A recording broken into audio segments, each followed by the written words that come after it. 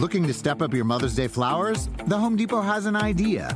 Let Mom's Green Thumb do some digging with colorful flowers, pots, and premium soils to bring out the most in her patios, walkways, and gardens. Right now, get Vigoro potting soil just $8.97 for strong, healthy, vibrant plants, indoors and outside. Shop our wide selection online and pick up your order in-store and give Mom the gift of a beautiful garden. Get Vigoro potting soil just $8.97 at the Home Depot. How doers get more done. See homedepot.com/delivery for details. You like to watch new stuff, right? Well, go to Hulu and see what's new, because Hulu has new stuff all the time. Like Vanderpump Villa, the new docudrama starring Lisa Vanderpump, where first-class luxury meets world-class drama. A new season of The Kardashians starring The Kardashians, of course. And Grand Cayman, Secrets in Paradise, the sizzling new reality show set in the tropical Caribbean. It's all new, and it's streaming now on Hulu.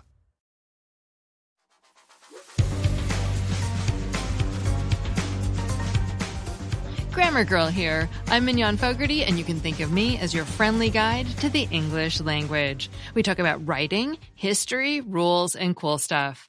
Today, we'll talk about words used out of place, how to use ellipses, and street signs with unusual punctuation.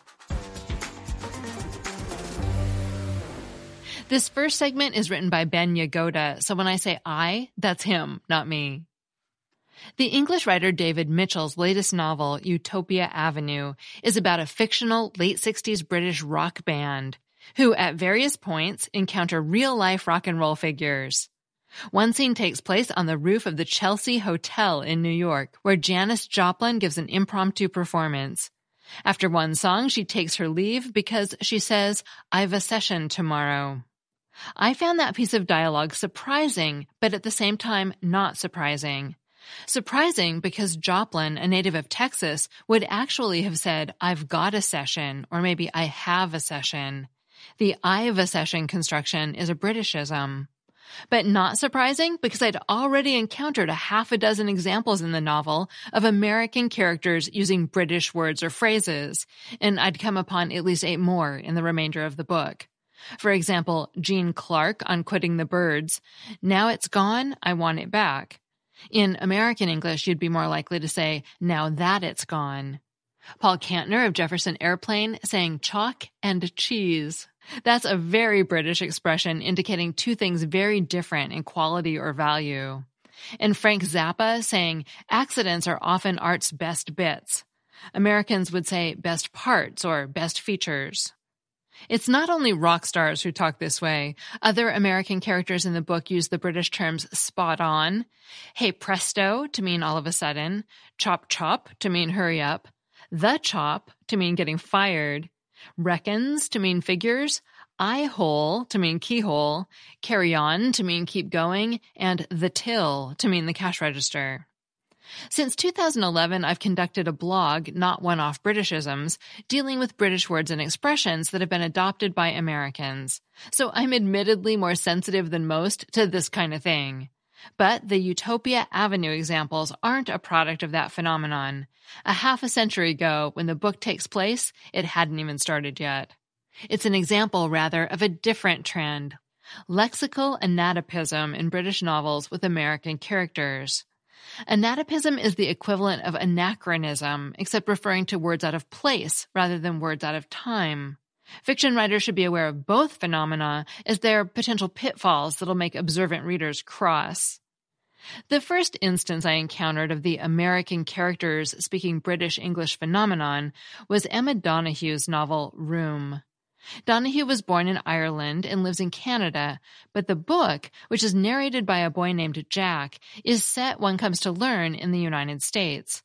However, Jack uses the thatless construction, "Now I'm 5, I have to choose," and the very British proper, as in, if I put on my proper shoes, and I'm not doing proper pictures, just splotches and stripes and spirals.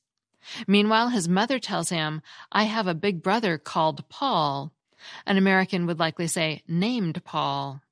Probably the most common Britishism in the book is bits, used to mean pieces or parts. The word appears 62 times in Room. Having a book on a Kindle is great for this kind of investigation. And most are pure British, including she doesn't have many soft bits, but they're super soft. She's putting the hem back up on her brown dress with pink bits. And for dessert, we have a tub of mandarins between us. I get the big bits because she prefers the little ones. Tub is a Britishism for bowl or container, too. Kazuo Ishiguro's latest novel, Clara and the Sun, presents a similar case. English author, unconventional narrator, setting gradually revealed to be the United States, and the narrator and other ostensibly American characters uttering abundant Britishisms. There are 18 of them by my count, including clever to mean smart, which is slightly more common in British English. Ensuite instead of bathroom, which is likely being used more often in the US lately thanks to house hunting shows on HGTV, but is still much more common in British English. Different to as opposed to different from or different than.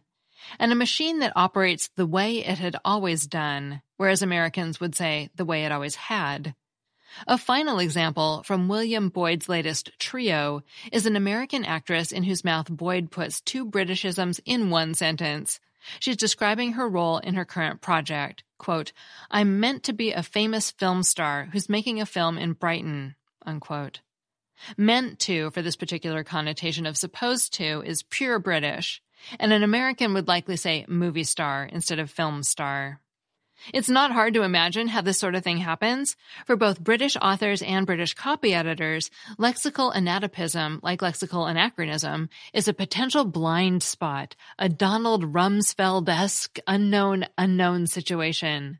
That is, they're aware that Americans would say elevator instead of lift, or would never say telly, but there are thousands of other expressions they probably don't even realize are exclusively British. They just sound normal, hence they don't flag or query them when they come out of the mouth of an American character.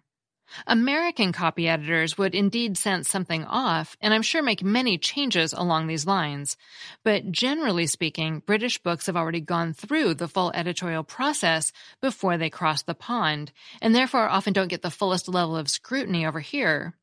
Benjamin Dreyer, the copy chief of Random House, which published Utopia Avenue, and the author of Dreyer's English, says, quote, when we publish a British book, we don't do a thorough copy edit unless that's been prearranged.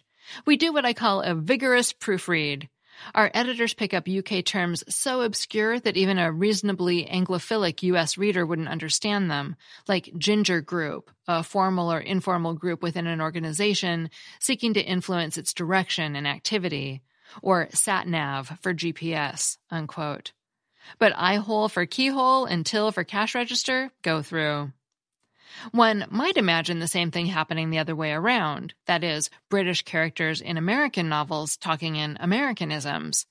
I haven't noticed it, probably because I don't recall reading that many American novels with British characters, possibly because of my own Rumsfeldian blind spot, or possibly because of a point raised by American romance novelist and linguistics professor Julie Tittel Andresen. Quote, the influence of American movies and television has brought American usages into English speech, or at least this influence has made those usages not as foreign as they once might have been, unquote. But Andresen says both anatopism and anachronism are problems in Regency romances set in the early 19th century. She reports a couple of pieces of dialogue that are guilty of both sins. It seemed like a good idea at the time, and I'll bet. There are, of course, worse sins against literature than this sort of misstep, but they're nevertheless a bad business. As they accumulate in a novel, disbelief gets harder to suspend, credibility gets strained, and the author's spell, such as it is, begins to be broken. So if you're now editing that novel you worked on during National Novel Writing Month, it's something to check.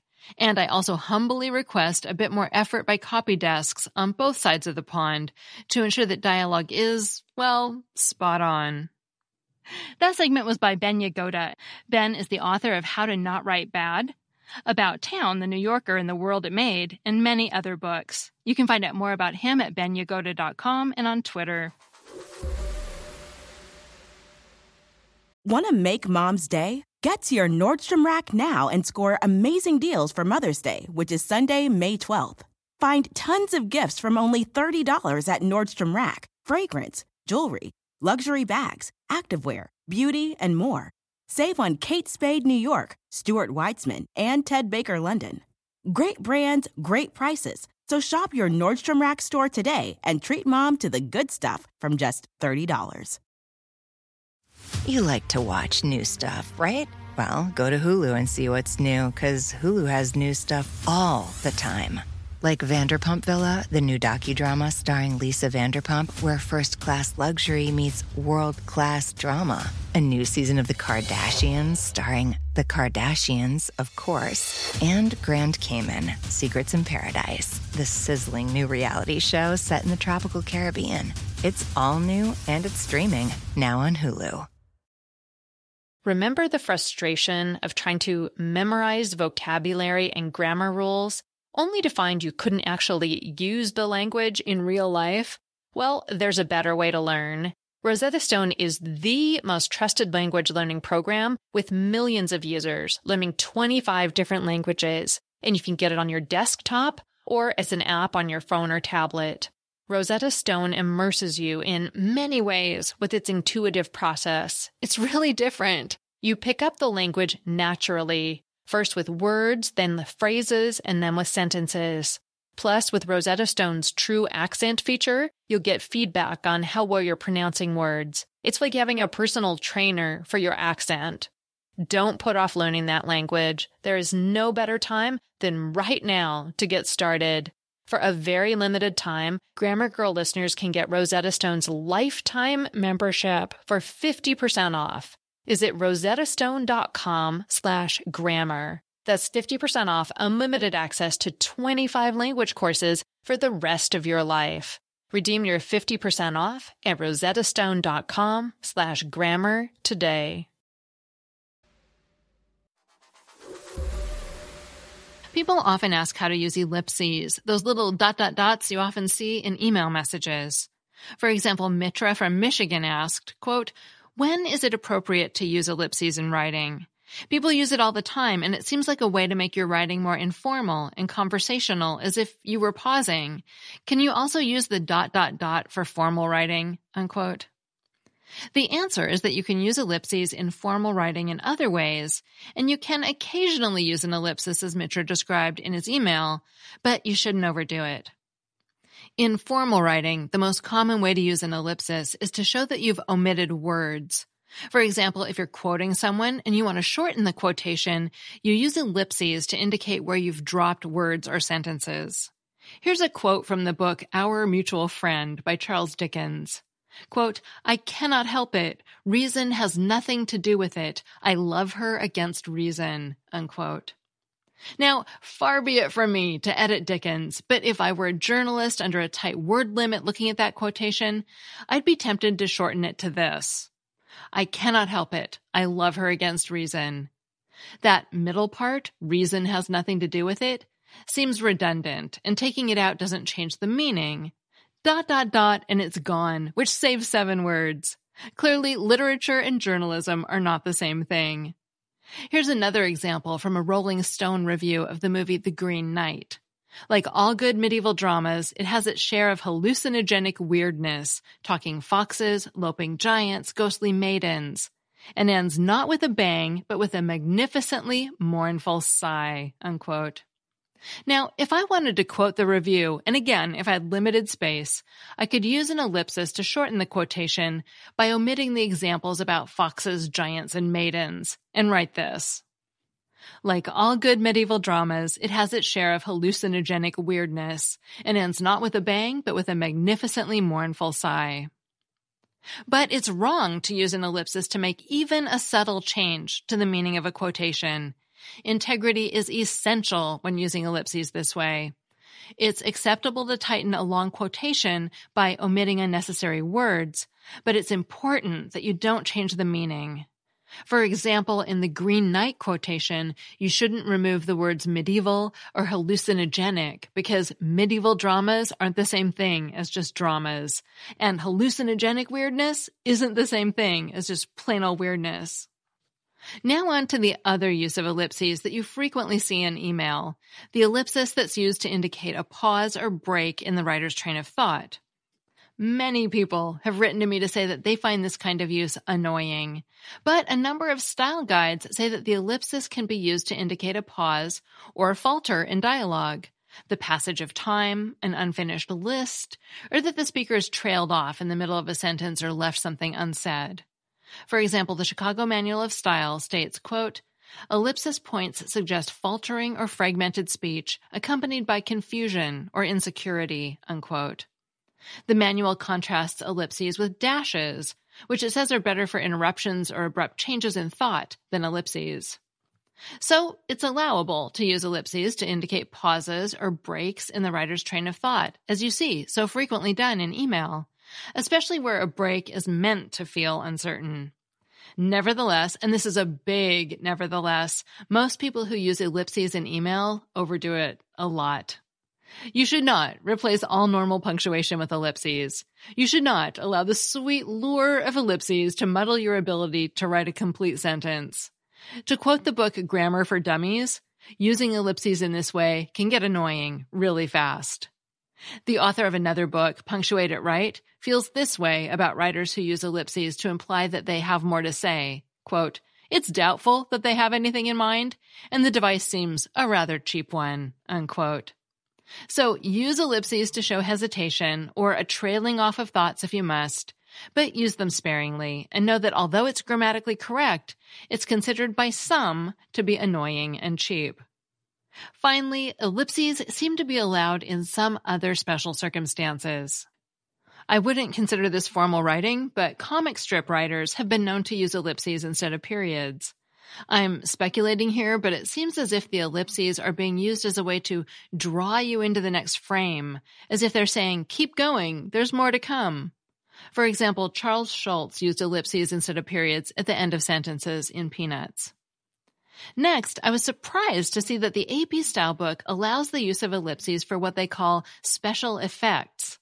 The Style book states, quote, "Ellipses may also be used to separate individual items within a paragraph of show business gossip or similar material," unquote. Some famous newspaper writers have used ellipses in this way instead of periods to separate their rambling thoughts. Larry King heartily used ellipses in his USA Today column, as did Herb Caen in his San Francisco Chronicle column. In fact, Cain is reported to have coined the phrase three-dot journalism to describe such writing, and he was so beloved in San Francisco that when he died, the city named a street after him and included an ellipsis in the name. It's Herb Cain Way, ... Okay, now that you know how to use ellipses, you need to know how to make them. An ellipsis consists of exactly 3 dots, called ellipsis points. Never 2 dots, never 4 dots, just 3 dots. How you actually make the ellipsis is a matter of style. The Chicago Manual of Style puts spaces between the dots, and the AP Style book doesn't. So check whichever style guide you use, or if you're writing for yourself, decide what you like and be consistent in your use. One thing that is important is that you never want your ellipsis points to get broken up so they span 2 lines. Typesetters and page designers use something called a thin space or a non-breaking space that keeps this from happening. And most fonts also have an ellipsis symbol you can insert. But for everyday purposes, it's fine to use regular periods with or without spaces between them. Just make sure your dots don't end up on 2 lines. Also, there's usually a space on each side of an ellipsis. The ellipsis is typically standing in for a word or a sentence, so just imagine it's a single word itself, and then it's easy to remember to put a space on each side. If you're omitting something that comes after a complete sentence, meaning that your ellipsis has to follow a period, put the period at the end of the sentence just as you normally would, then type a space, and then type or insert your ellipsis. Again, you're treating the ellipsis as if it were a word, the first word of the next sentence. This will result in 4 dots in a row, but this is not a 4-dot ellipsis. There's no such thing.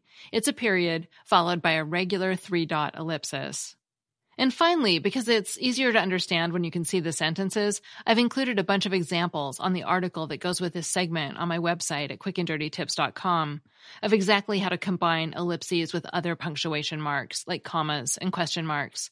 So just go to quickanddirtytips.com and search for ellipses if you want to see more examples. To sum up, use ellipses sparingly to indicate hesitation or faltering speech or thoughts, and use them to shorten long quotations when necessary, but be sure you don't change the meaning.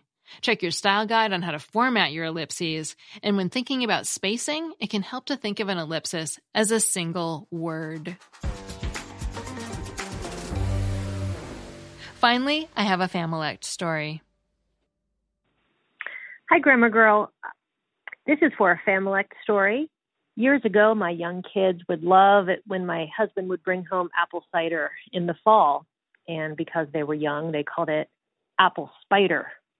And now that they're 15 and 13, we still all call it apple spider because not only is it cute, but it's also kind of spooky. Good for the fall season. Thank you and have a great day. Thanks for that story. I bet you have a lot of fun with that at Halloween. If you want to call in with the story of your Familect, a word your family and only your family uses, you can leave a voicemail at 833-214-GIRL, and I might play it on the show. I'm Mignon Fogarty, better known as Grammar Girl. You can find articles that go with each podcast segment at my website, quickanddirtytips.com. Thanks to my audio engineer, Nathan Sams, and my editor, Adam Cecil. Our operations and editorial manager is Michelle Margulis, who is currently on a beach with a pina colada. And our assistant manager is Emily Miller. Our marketing and publicity assistant is Davina Tomlin. That's all. Thanks for listening. Want to make Mom's day? Get to your Nordstrom Rack now and score amazing deals for Mother's Day, which is Sunday, May 12th. Find tons of gifts from only $30 at Nordstrom Rack. Fragrance, jewelry, luxury bags, activewear, beauty, and more. Save on Kate Spade New York, Stuart Weitzman, and Ted Baker London. Great brands, great prices. So shop your Nordstrom Rack store today and treat Mom to the good stuff from just $30. At Capella University, you'll get support from people who care about your success. From before you enroll to after you graduate, pursue your goals knowing help is available when you need it. Imagine your future differently at capella.edu.